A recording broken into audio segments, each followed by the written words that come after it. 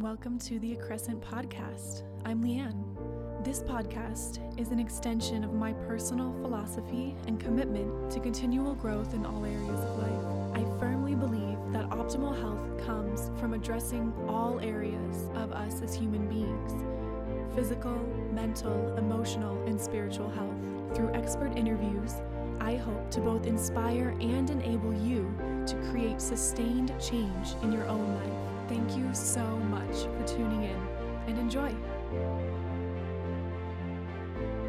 Well, we are back with another guest interview here on the Accrescent, and today's interview is such a beautiful conversation with Nicole Akal, and we are talking all about Kundalini yoga, the Kundalini as a science, and then Kundalini as a yoga. We talk about metaphysics and her education in metaphysics and how she brings this back into her practice and working with clients.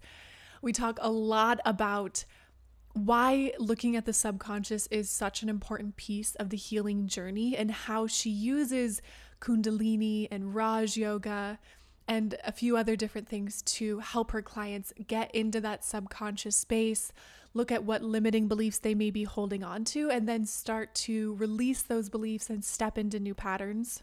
And then we talk a little bit about manifestation and how metaphysics is so deeply tied to manifestation.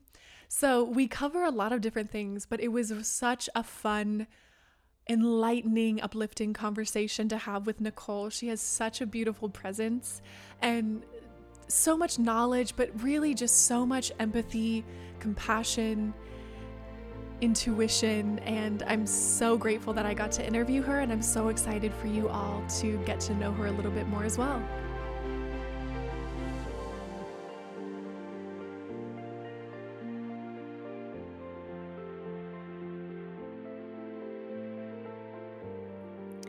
Nicole, welcome to the Accrescent. Thank you so much. So great to be here.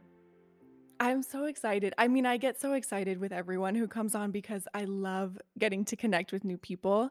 But I get especially excited when it's a topic that I'm not super familiar with.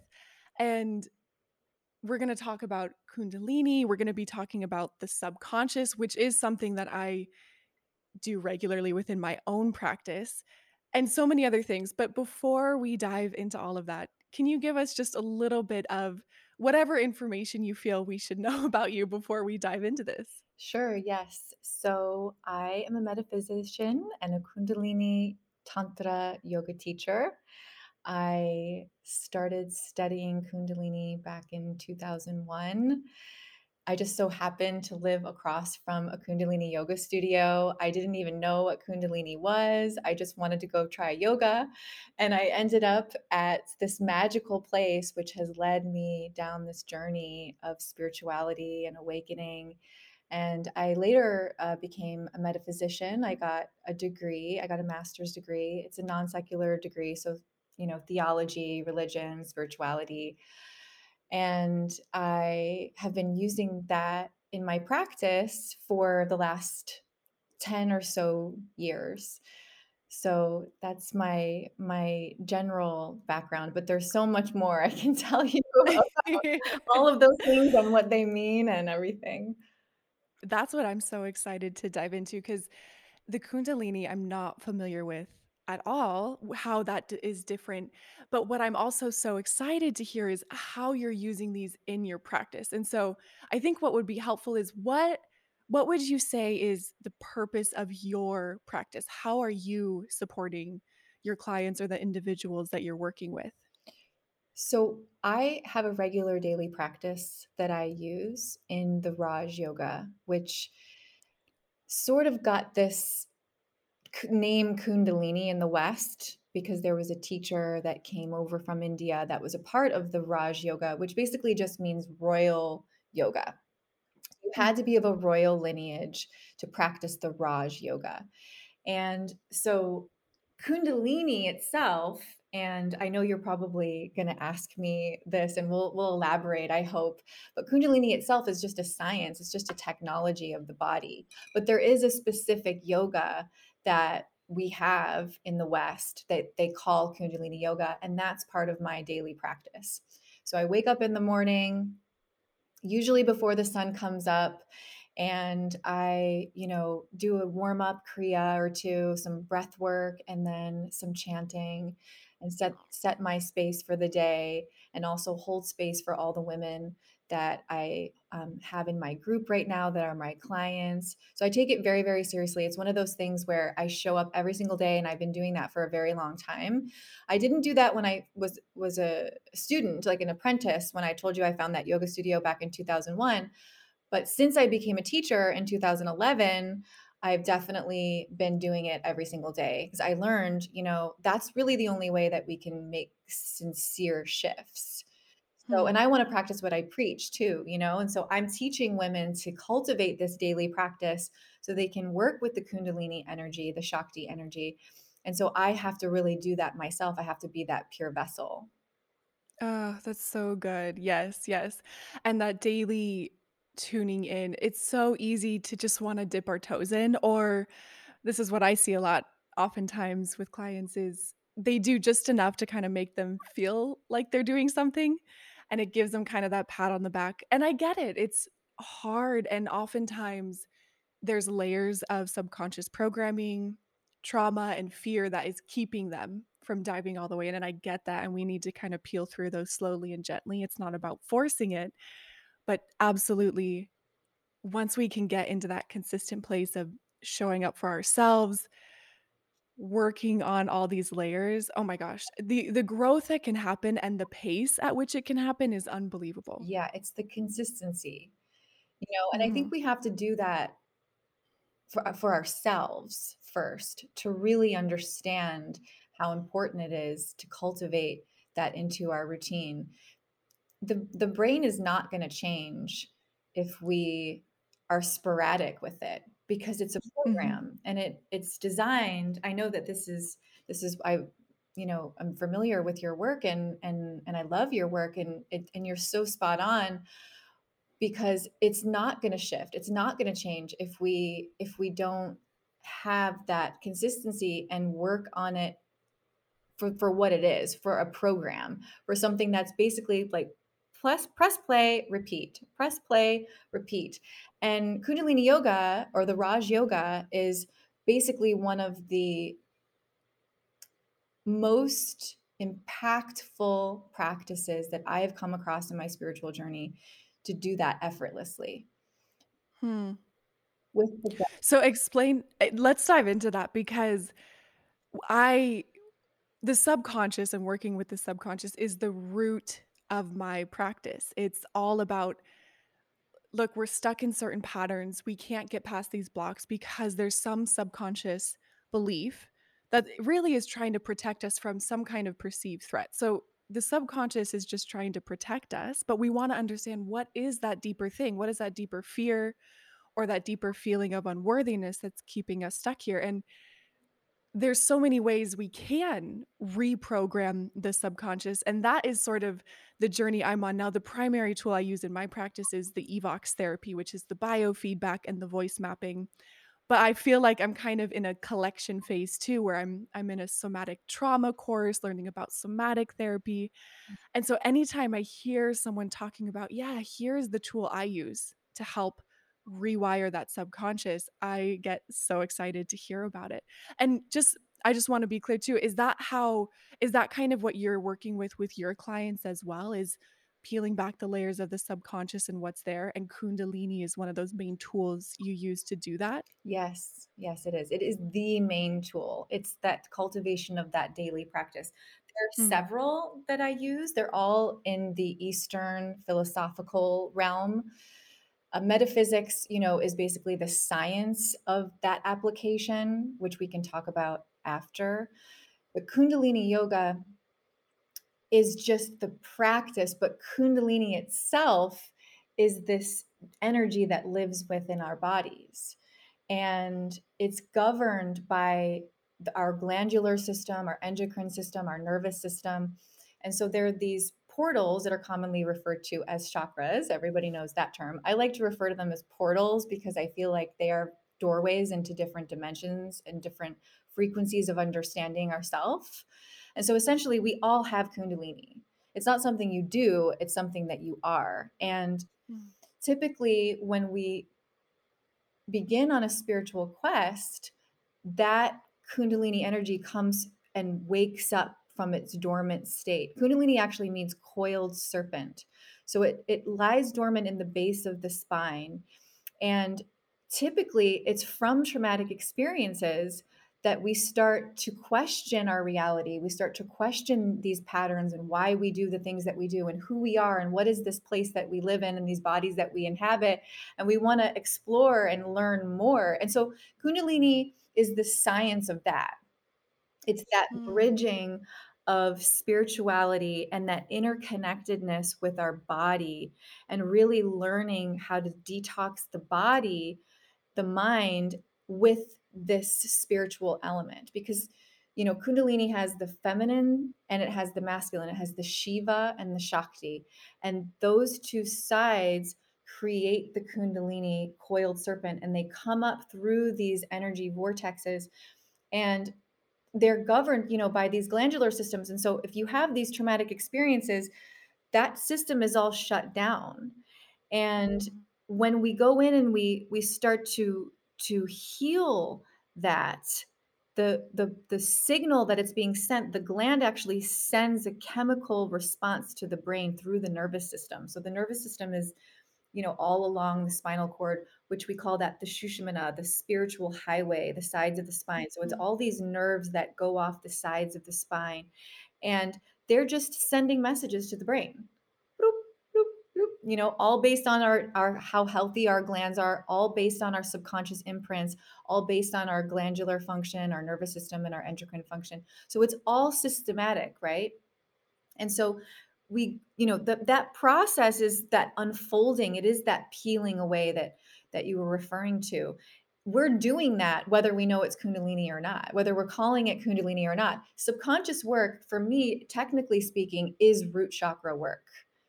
Hmm. Okay. It's really that basic fundamental understanding of survival, who we are as people inhabiting these bodies on this earthly plane, and cultivating that understanding so that we create that gap between the traumatic response and what we know is the aligned response of our nature, Hmm. of our spirit. Right. Kind of like who are we truly and deeply versus who have we become or who have we been programmed to become or imprinted on. Right. And it's sort of like that uncovering, that chiseling away at the true self. Yeah, that is quintessential of root chakra balancing and detoxification. It's the fundamental basic part. Survival, you know, exists in that root chakra. We think that we are, operating from the ego, from the survival place, because we haven't evolved spiritually since tribal times, essentially. Mhm. You know, Yeah. we've got We've sort of devolved, if that's a word. We've gone back a little bit. Well, and technology is responsible for a little bit of that too, I believe. Although it's also responsible for propelling it in the advancement as well. So, it's these perspectives, these opening of these doorways through these energetic systems that's organically happening despite the practice that we are working with, despite the Hmm. process. There's 1,000 ways to raise Kundalini, but it does start with that trauma response, with that survival thinking. We don't need to survive. We're not gonna, you know, die in the winter if we don't have a man to like kill the buffalo and give us warm clothing and meat. As women, we think, oh, we have to get married, oh, we have to procreate, or we have to do this. We have these biological things happening in our body, but we're modern women, and in the modern world we don't need that anymore. We just believe that, and then of course we have the layers of programming from our childhood that inevitably makes us who we are, unless we are working to create that space in between where we can start to get a frame of reference, like, oh, right, I'm not that pattern that mom or dad instilled in me between the ages of 1 and 5. I actually am my own person with my own choice. I can choose my own emotions. I can choose my own perspective of any given situation. It doesn't have to be so dogmatic or, based on what every single person in my ancestral line ever did, And Right. that's actually the next Kundalini experience, which is duality. It's that spectrum of emotion that as humans we explore that contrast. And believe it or not, there's beauty in contrast, in the negative. There's so much beauty in understanding those vibrational frequencies in ourselves, because without that, we have no frame of reference for the positive side. And I always say, when we're bringing up the Shakti energy, which is that creative energy of understanding this existence, we want to be in the neutral state of mind. That's actually the easiest thing to do. It's very hard to take a difficult situation and make it really positive. Hmm. We wouldn't want to take a positive situation and just take on something negative to explore it. So we want to just be neutral about it, and we want to be in that flow. You know, um, it's a part of really surrendering into what is. That's Kundalini. That's Hmm. that Shakti creative energy. We're birthing concepts and ideas of who we are in our evolution every single moment of our existence. And each aspect of that is equally as dynamic as the next. And so, Kundalini as a science is that energy in our root chakra.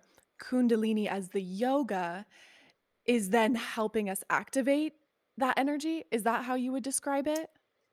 I would Or how would you describe would it? in a sense, yes. I would say that it sustains us almost effortlessly to work through that programming, starting with that primal part of ourself.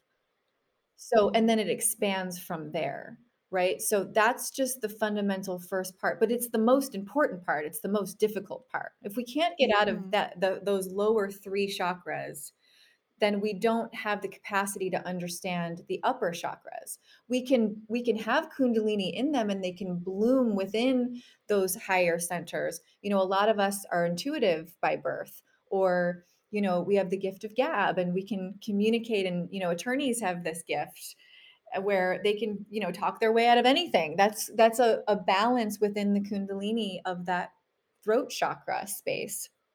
And that intuition lives in the third eye, but it's distorted when we haven't balanced out the third lower chakras. So the Raj yoga, which I like to refer to it as that, to kind of delineate between the science itself and this particular kind of practice that I take on and I teach. It's that practice will it's the fastest way actually to get the kundalini up. It's the fastest way, from my understanding, to go through these different portals and dimensions of breaking down, each one, the law, the element, the connectivity, how our body responds to it, the system's responses to it. It's the most finite way of doing that from an experiential level mhm, that I know that exists today. And mhm, and I've mhm, studied, I've been on this path for 20 plus years. And it's just effortless. You just show up, you put your hands a certain way, you breathe a certain pattern, and you find bliss, you know? mhm, And it doesn't take 25 years.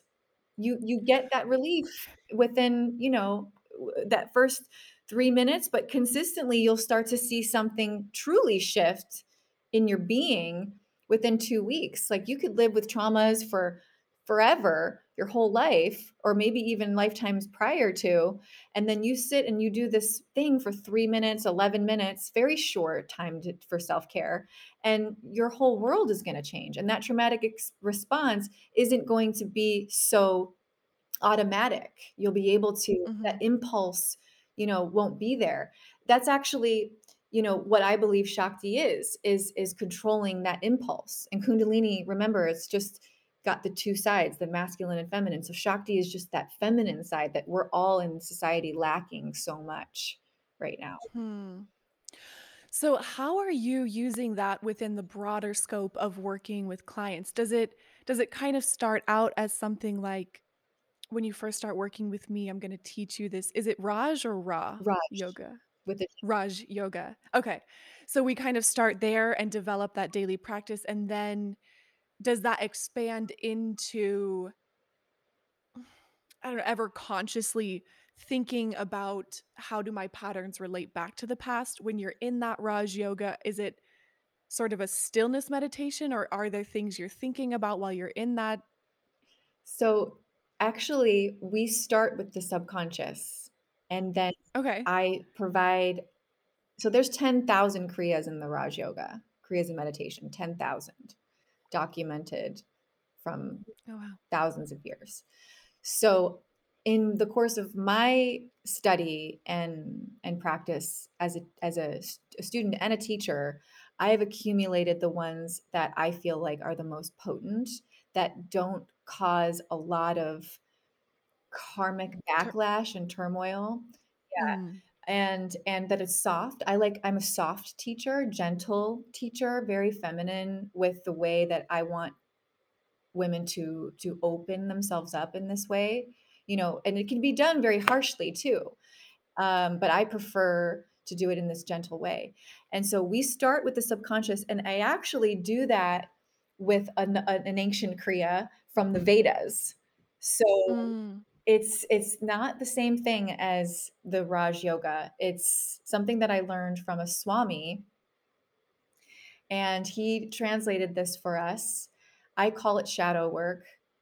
It's called in Sanskrit samskara dahana, and it's a another technology that basically we take all of the most painful memories that we have in our experience, and we write them down and we relive them, and we do some mirror work and some exploration work. We confront that person that has done this to us, and we release it, we burn it, we surrender to it.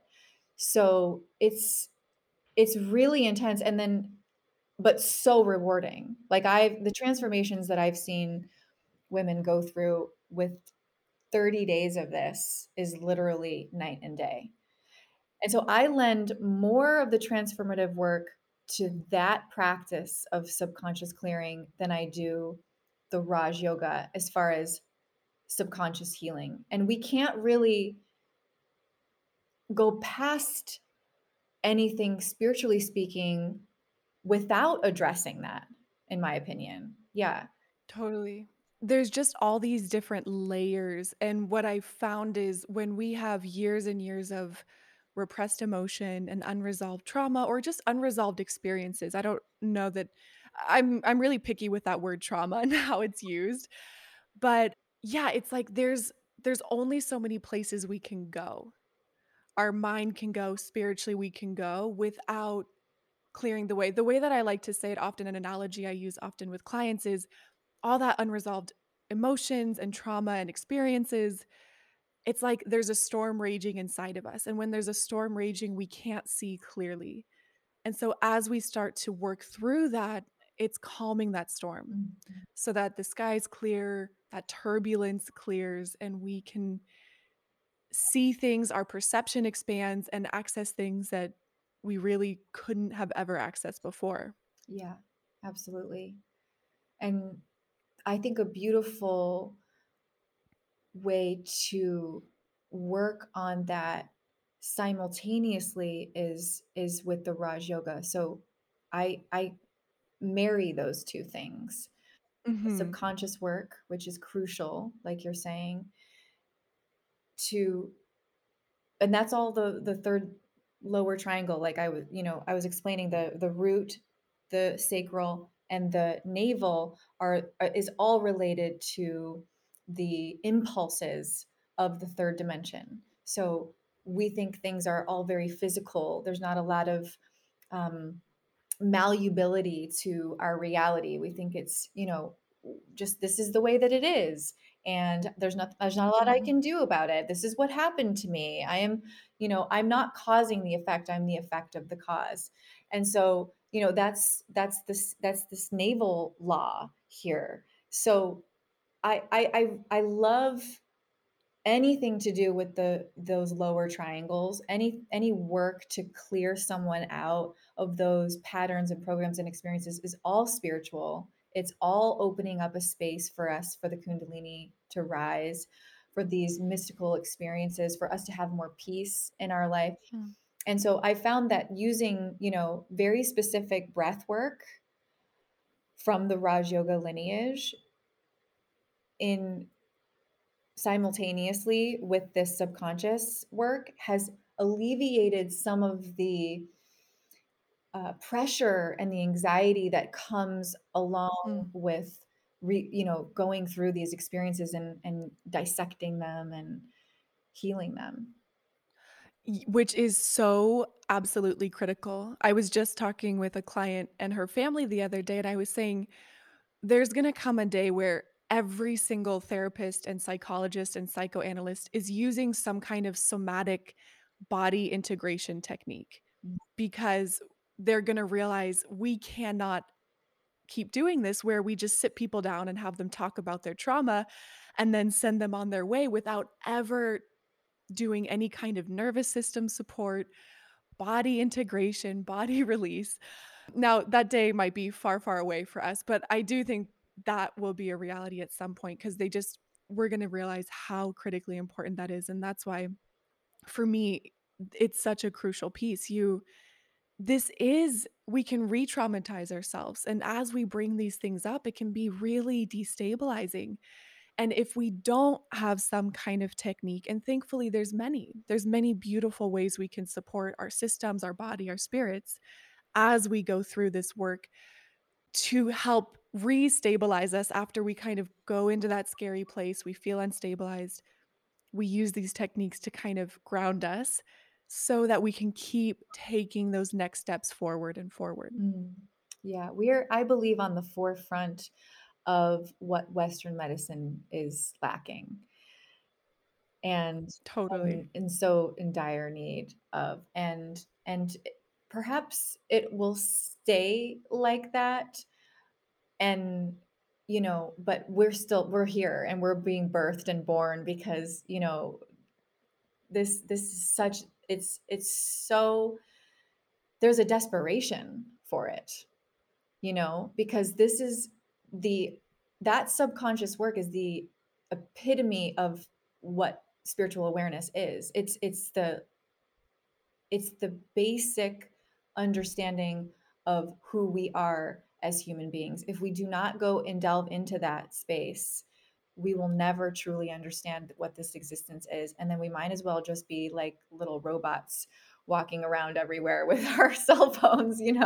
We have to go back into the body. We have to feel this stuff. We have to awaken spiritually in order to, bring in this new era of, I say, of the goddess, because Hmm. we are a masculine energy society right now. We don't have a lot of these feminine qualities, and it doesn't matter if you're a man or a woman. We have masculine qualities as women, men have feminine qualities. So it's just that it doesn't support it right now. And so I think women like yourself and myself, we're, whether we teach it in this way or not, we're still a part of that movement. We're a part of Mm. bringing in these really important aspects of our culture that are missing. Mhm. You're working with Shakti energy. Even if you don't use that name, Right, right. that's the work that you're doing.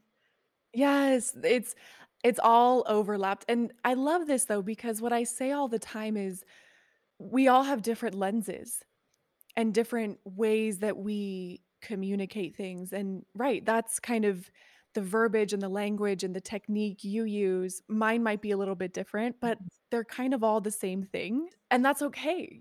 Whatever you stumbled upon or whatever you're utilizing is what you were kind of meant to utilize. I say it all the time, this evox therapy and everything I'm expanding into.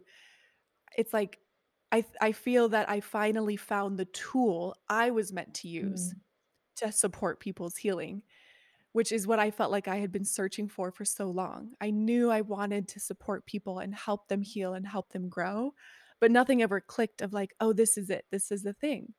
And so for me, it was Evox, and as I said, I'm expanding into so much more, but, yes, to your point, all of us in this space, I think, are doing the same work. We might just use different words for it. yeah, and each of us is going to attract whoever speaks that language. Exactly. Yeah. And it's so important to have those different languages because we do connect differently. We do resonate with different things. And I say this all the time, but just because you didn't resonate with someone or a particular therapy or practice doesn't mean it's not the perfect practice for someone else. Exactly. Everyone is at their own stage of Yeah. understanding too. Yeah. So I have a couple questions about the Raj still, and then I'd love to get into the metaphysics if we can. So I think because I like to get a clear picture, and I know I have a lot of listeners who do too. So it's called Raj Yoga, but it sounds like, and I was looking at your Instagram a little bit. From what I see, it looks more like a meditation versus maybe what we would think of as yoga, which is kind of moving through all these different flows and positions. Is that right? Yes, yes. So I think what people see as yoga is the typical vinyasa and Ashtanga yoga, and we do have kriyas where we have postures and asana that is a part of the practice. All yoga was created for the Brahmins, the yogis, to sit in meditation longer. That's why it was created. Got it. Yes, so we have Western yoga over here. Yeah, it's very Western here, and but the purpose of it is really just to ground in and meditate longer. So, there's a lot of different kriyas in the Raj Yoga, and what I love about it is that they have so many different benefits for so many different things. You can do a flow, and it has 20, 30, 40, 50 poses or asanas or postures, and then you could do that every day, and you'll get your kundalini will awaken, and you'll get a healing from that, and you'll feel better, and your systems will repair, and you'll be in better health overall. But it's going to take you 3, 4, 5 times as long to get to the same spiritual evolution as it is if you were to do the Raj Yoga for 1 year. Mm, So comparable to 1 year of Raj as far as spiritual expansion is concerned, to 10 years of just vinyasa flow. So it's very potent.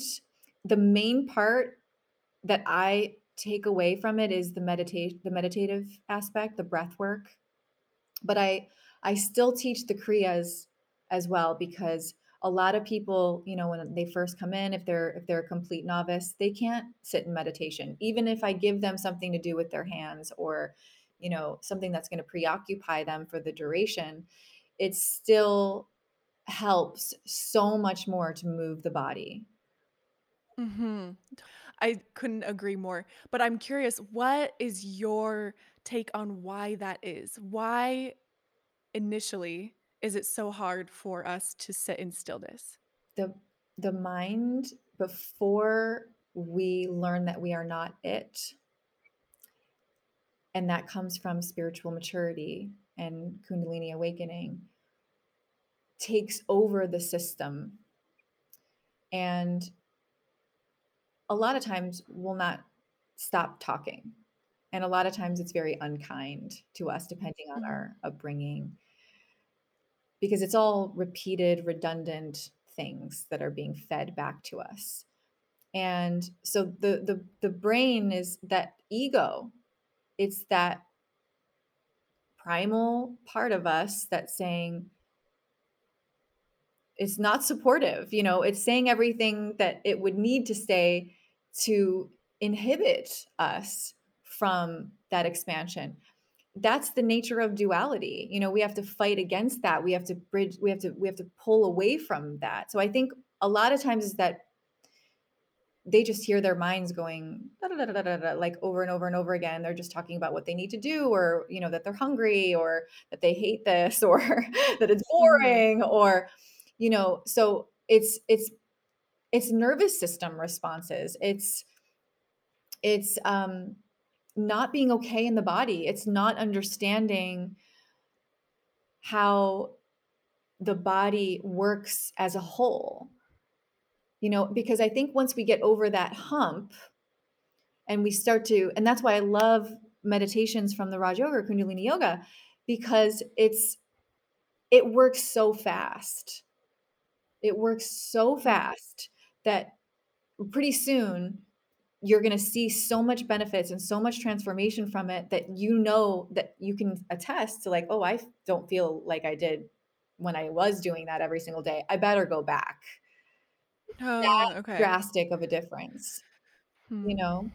So I think that would be my answer, is just that we don't understand how important it is, so we don't fight against that, and we're still in this belief system that we are that part of the brain, that we don't have the capacity to be anything but that.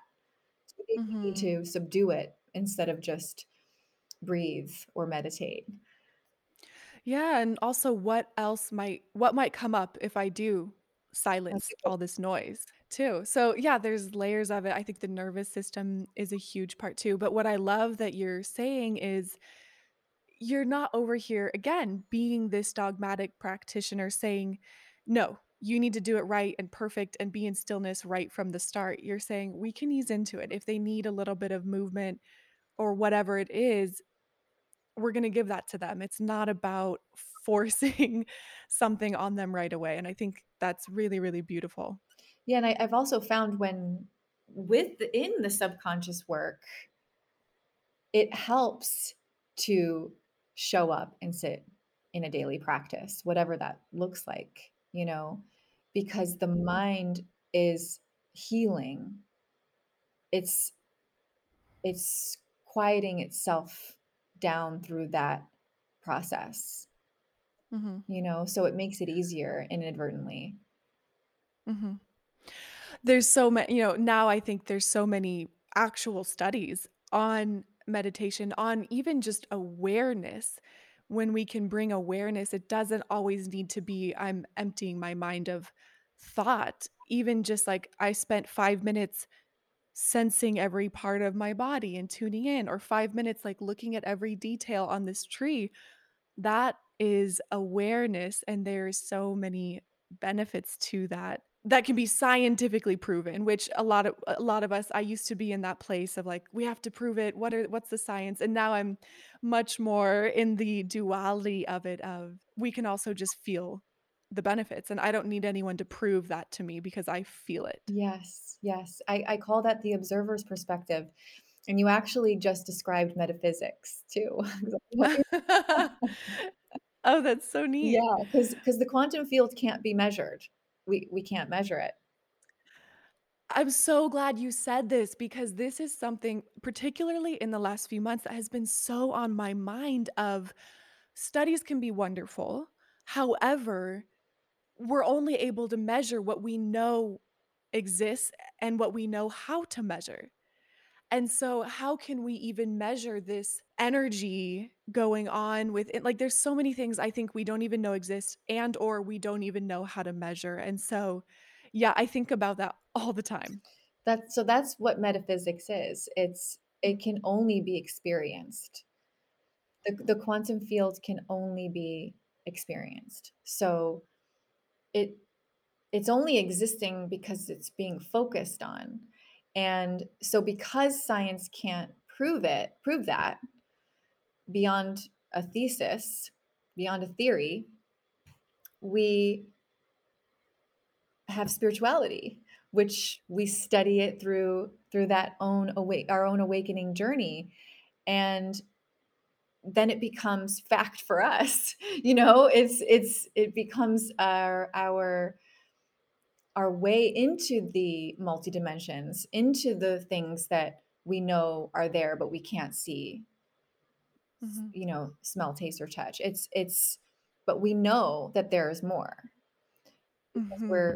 we're opening our third eye, and we're opening, other different sensory perceptions with the Kundalini, with these healing experiences.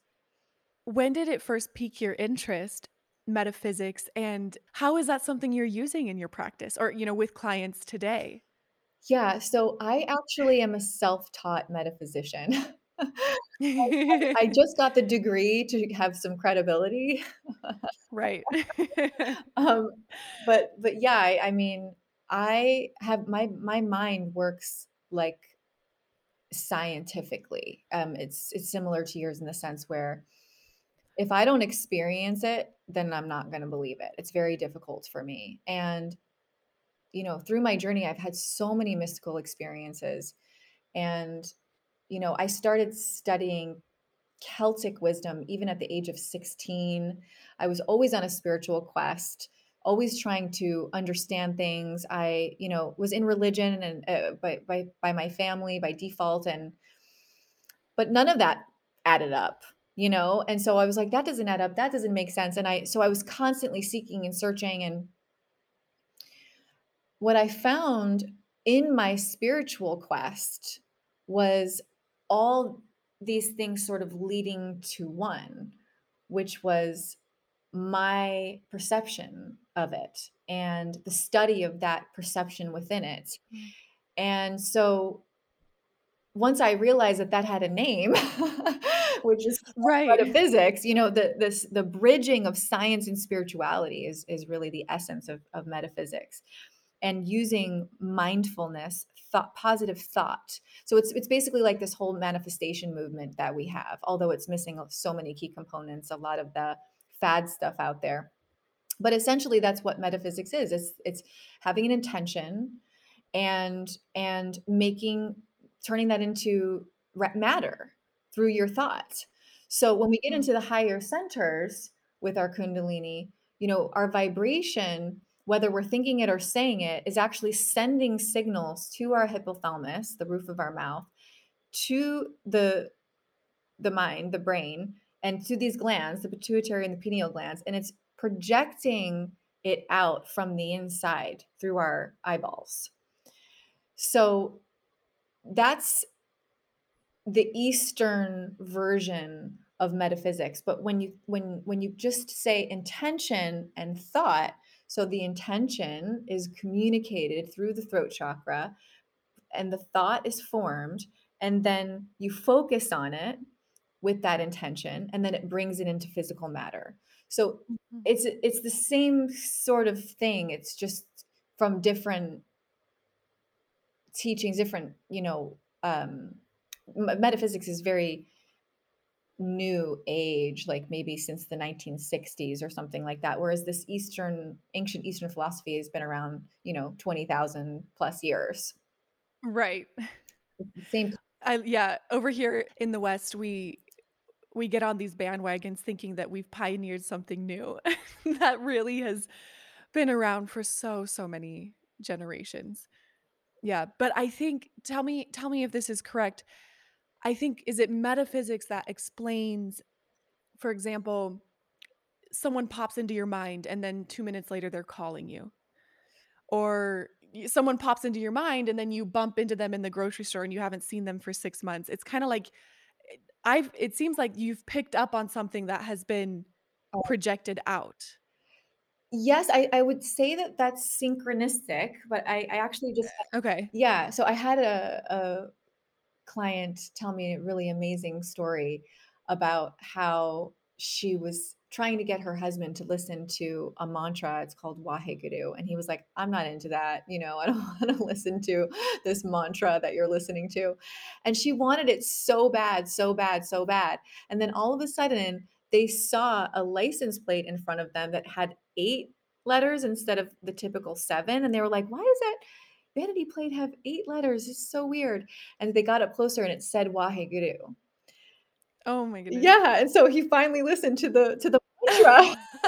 And so, I was explaining to her, like, you actually did that. So the awareness doesn't necessarily need to be there. We need to get into that awareness ourselves, that and ahead of the energy, so that it clicks for us. Yes, I did that. Yes, I made that person call. Yes, I knew that person was going to call. So it's no longer a synchronicity. But because she wasn't cognizant of it, I wouldn't call that metaphysics yet. Okay. So the Okay. cognition needs to be there for it to be metaphysical. So, for example, I used to teach people who worked at movie studios who were like the biggest skeptics in the world. And I would start with these very basic things to manifest with the metaphysical world. I would start with a parking space or a purple feather. And, you know, the story about the purple feather is just so phenomenal because what are the chances of seeing a purple feather, you know? And so, but Right. it's so easy. It's easy enough because you can picture it every single day because it's this bright color and it's a feather, and so you can see it and it's clear in your mind's eye. But you don't actually see a purple feather, right? It's not something that you see every day. And so I love using that kind of experiment with skeptics. And I had this woman years ago when I first started my career, and I would say, "All right, I know that you don't believe in any of this stuff. You think metaphysics is hokey, and forget the Kundalini. You didn't even bring up that term. That was not happening." So I just said, "Picture a feather, a purple feather every day until our next session, which was in a week." And she said, "I know that's not going to happen." So even though she was just super against it and she didn't believe it, she still showed up for herself every single day and pictured a purple feather. She came into my office and she said, "Well, I didn't see a purple feather, but lo and behold, she unfolded her yoga mat, and inside was a tiny little purple feather, and it looked like from a boa or something like that." Oh my gosh. We just lost Oh. it. It was unbelievable. Yeah, she's a believer Oh now. my I gosh. think she even became a teacher. Yeah, so this is the kind of stuff, like, this is metaphysics. It's that focus where we change the belief within the focus, and that's metaphysics. Hmm. So I want to go back to something you said earlier because this is something I wonder about often. You were saying, for example, with the license plate, she created that. When that happens, when that synchronicity happens, is it that I sensed them and their intention to call and I picked up on it? Or is it the other way around that I thought of them and they sensed me and then it caused them to call? So Does that make sense? yes, it does. And I think my answer for that would simply be that we are all one. So Okay. it so it just depends. And it's like, which comes first, the chicken or the egg, Mhm. So that that person has their own experience, their own universe, and we have our own experience, our own universe. And sometimes those wavelengths cross if we are connected and aligned. So we can divert from or participate in the co creative aspect of this planet. It just depends on our alignment and our capacity to understand fundamentally how that works. Yeah, because I think and this is where it may distinguish from, for example, the new age manifestation, which is like maybe just think positive until you're blue in the face. Can you explain that a little bit? Like there's still that uncovering, that unlayering that we need to do. But where is the distinction between, for example, this woman who didn't believe at all and still brought about this purple feather to the person who's like reading their affirmations every day and nothing's happening? Yeah. So that's blocks in the system. So her ability to believe in the possibility of a purple feather was enough that it came into fruition. And I think, she trusted in me somehow, some way, that the resistance of it not happening was less than it happening. So resistance repels matter from coming into fruition. It actually does the opposite. So, and that, also comes from subconscious imprints that we may or may not be aware of. So, if we are trying to manifest $10,000, but our mother and father were always wondering how they were going to put dinner on the table, that $10,000 is going to be diverted from that subconscious programming. It's just going to automatically, the brain, the way that it fires off neurons and electrons, it's through like a pattern.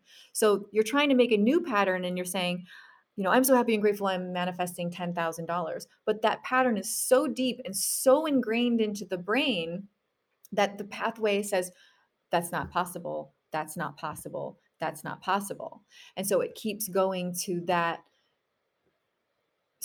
familiar pattern and program that's in the brain. So if you take something simple like a purple feather, again, not super simple, not so it takes the skeptic outside of their belief system, because it exists, but it's not something that you see every single day. So there's no neuron that's connecting to the diversion, you see? Right. Got it. No, I think that's super helpful, and again, it comes back to that subconscious, which for me, what I like to say is if there's something you're trying to bring about or there's a pattern you're trying to break, and no matter what you do, you can't make that happen, that is such a clear sign that there's a subconscious loop, a subconscious pattern that is keeping you stuck in that place or is blocking you from getting to where you wanna go. That's right. And and until we go in and address what that is, whether it's a subconscious belief around unworthiness or a subconscious belief around safety or possibility, those tend to be the 3 they revolve around, at least that I've seen. You're gonna keep running into that wall because the subconscious is going, "No, no, no, no, no, we can't do that, and here's why." It's fascinating, isn't it? Oh my gosh, it's so fascinating, and I feel really validated talking to you about the metaphysics because I think to your point, it's something that I sense so deeply, but I can't explain, and so I don't talk about it often because yeah, it's like, I don't know how to explain this. It's just something it's like a felt sense I'm living in, and I don't know how to express it yet. So, but it feels really nice to hear you say that that kind of is the essence of metaphysics, is it can't be measured. Yeah, it can't. It's totally experiential.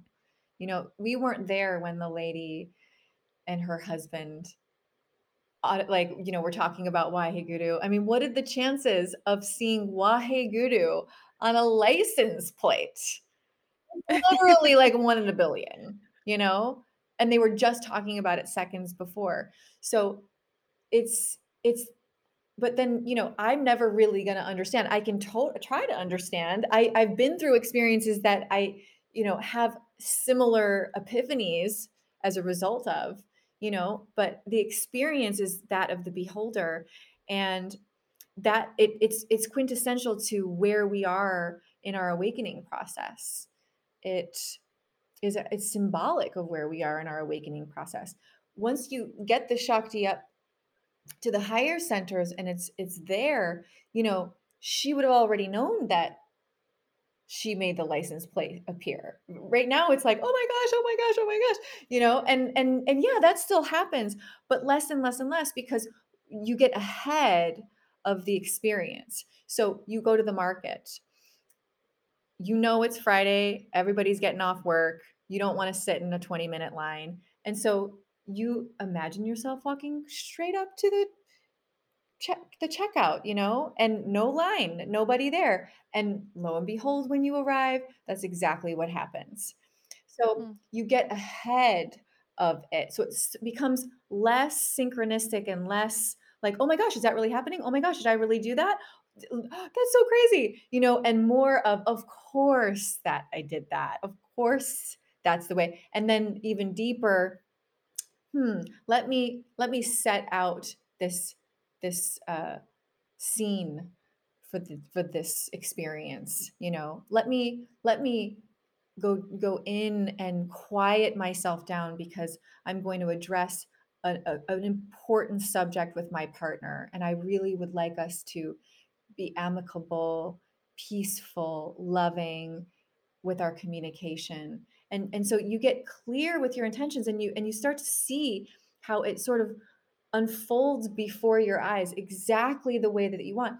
And you actually brought this up, and I didn't comment on it, but that's the difference also when you're referencing someone who's manifesting things. We don't want to come from the ego with our manifestations.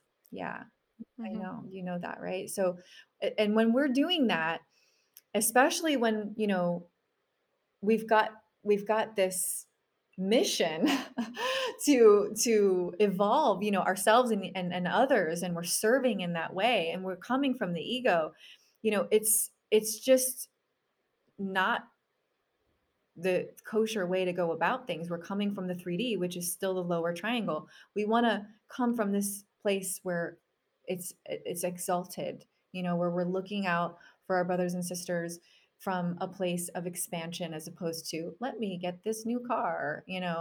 I think that there's you know, leeway around that, but is it going to be more peaceful for everyone when we are more peaceful? I think that's a good go-to thing. So yeah, it's more Yes. peaceful for me to go in the market and not have anybody there. Yes. You know? Right. Right. And no, I know exactly what you're saying. There's a really key distinction there. For some reason, what was coming to my mind is imagining, like, let's say you're about to have a big speaking event and you're really nervous about it. So it would be so much easier if, I don't even know, like, this thing happened. But in reality, you only want that thing to happen because of your fear. Whereas the thing that's for your greatest good is if this other thing happens. Mhm. And so, yeah, sometimes that is so much of that subconscious work of, why do I want what I think I want? Yes. Is that actually what I want and need and what is best for me? Or is that more of a protective desire or an ego desire? Yes. Yes. And to be totally honest with where I think this is going in our world currently, is to transcend all of that, and really just come from this place of how can we make our existence more peaceful, the people around us have more peaceful existences, because none of this stuff matters. It comes from that ego, that survival, and now we're just creating things because we want more luxury and comfort. It has nothing really to do with anything but that. But where does that get us? Where does luxury and when did luxury and comfort get anyone anywhere? It's as far as evolution is concerned, it just stunts us. So what, we become couch potatoes, and like stare at the clouds go by? Where are we learning? We need those situations that are going to push us. But when it comes to manifestation, we definitely want to look at it from the whole collective's perspective and what's the highest and greatest good for everyone concerned. Mm, that is so good. This has been amazing, Nicole. I'm so grateful. I would love, though, if you could share how others can connect with you, how they can potentially work with you. Yes, thank you. So I have a mentorship called Wild Woman, WWMN, and I've already done my first 12 weeks. We are completing July 21st, I believe. So I'll be launching our next phase, I believe, in August. But anyone can go on and apply. I also have lots of self-guided courses. One of them is called Sacred Portal Rituals, which goes into each chakra that we talked about today and those corresponding glands, and some bath rituals and different ways to detox and journal prompts. Very cool stuff. And then I also have a program for abundance where I've literally used the things that I teach in that, and manifested. $120,000 out of thin air. So Oh my it's a really special program, and it's very inexpensive. But my main program is the Wild Women Mentorship. It's phenomenal. The transformations that women go through are unbelievable. They come in, traumatic messes, and to say the least, and they are initiated into these beautiful Shakti goddesses, and it's such a blessing to be able to witness that transformation. It's my passion, my life, and yeah. So if anyone's feeling called to the path of Shakti, they can apply on my website.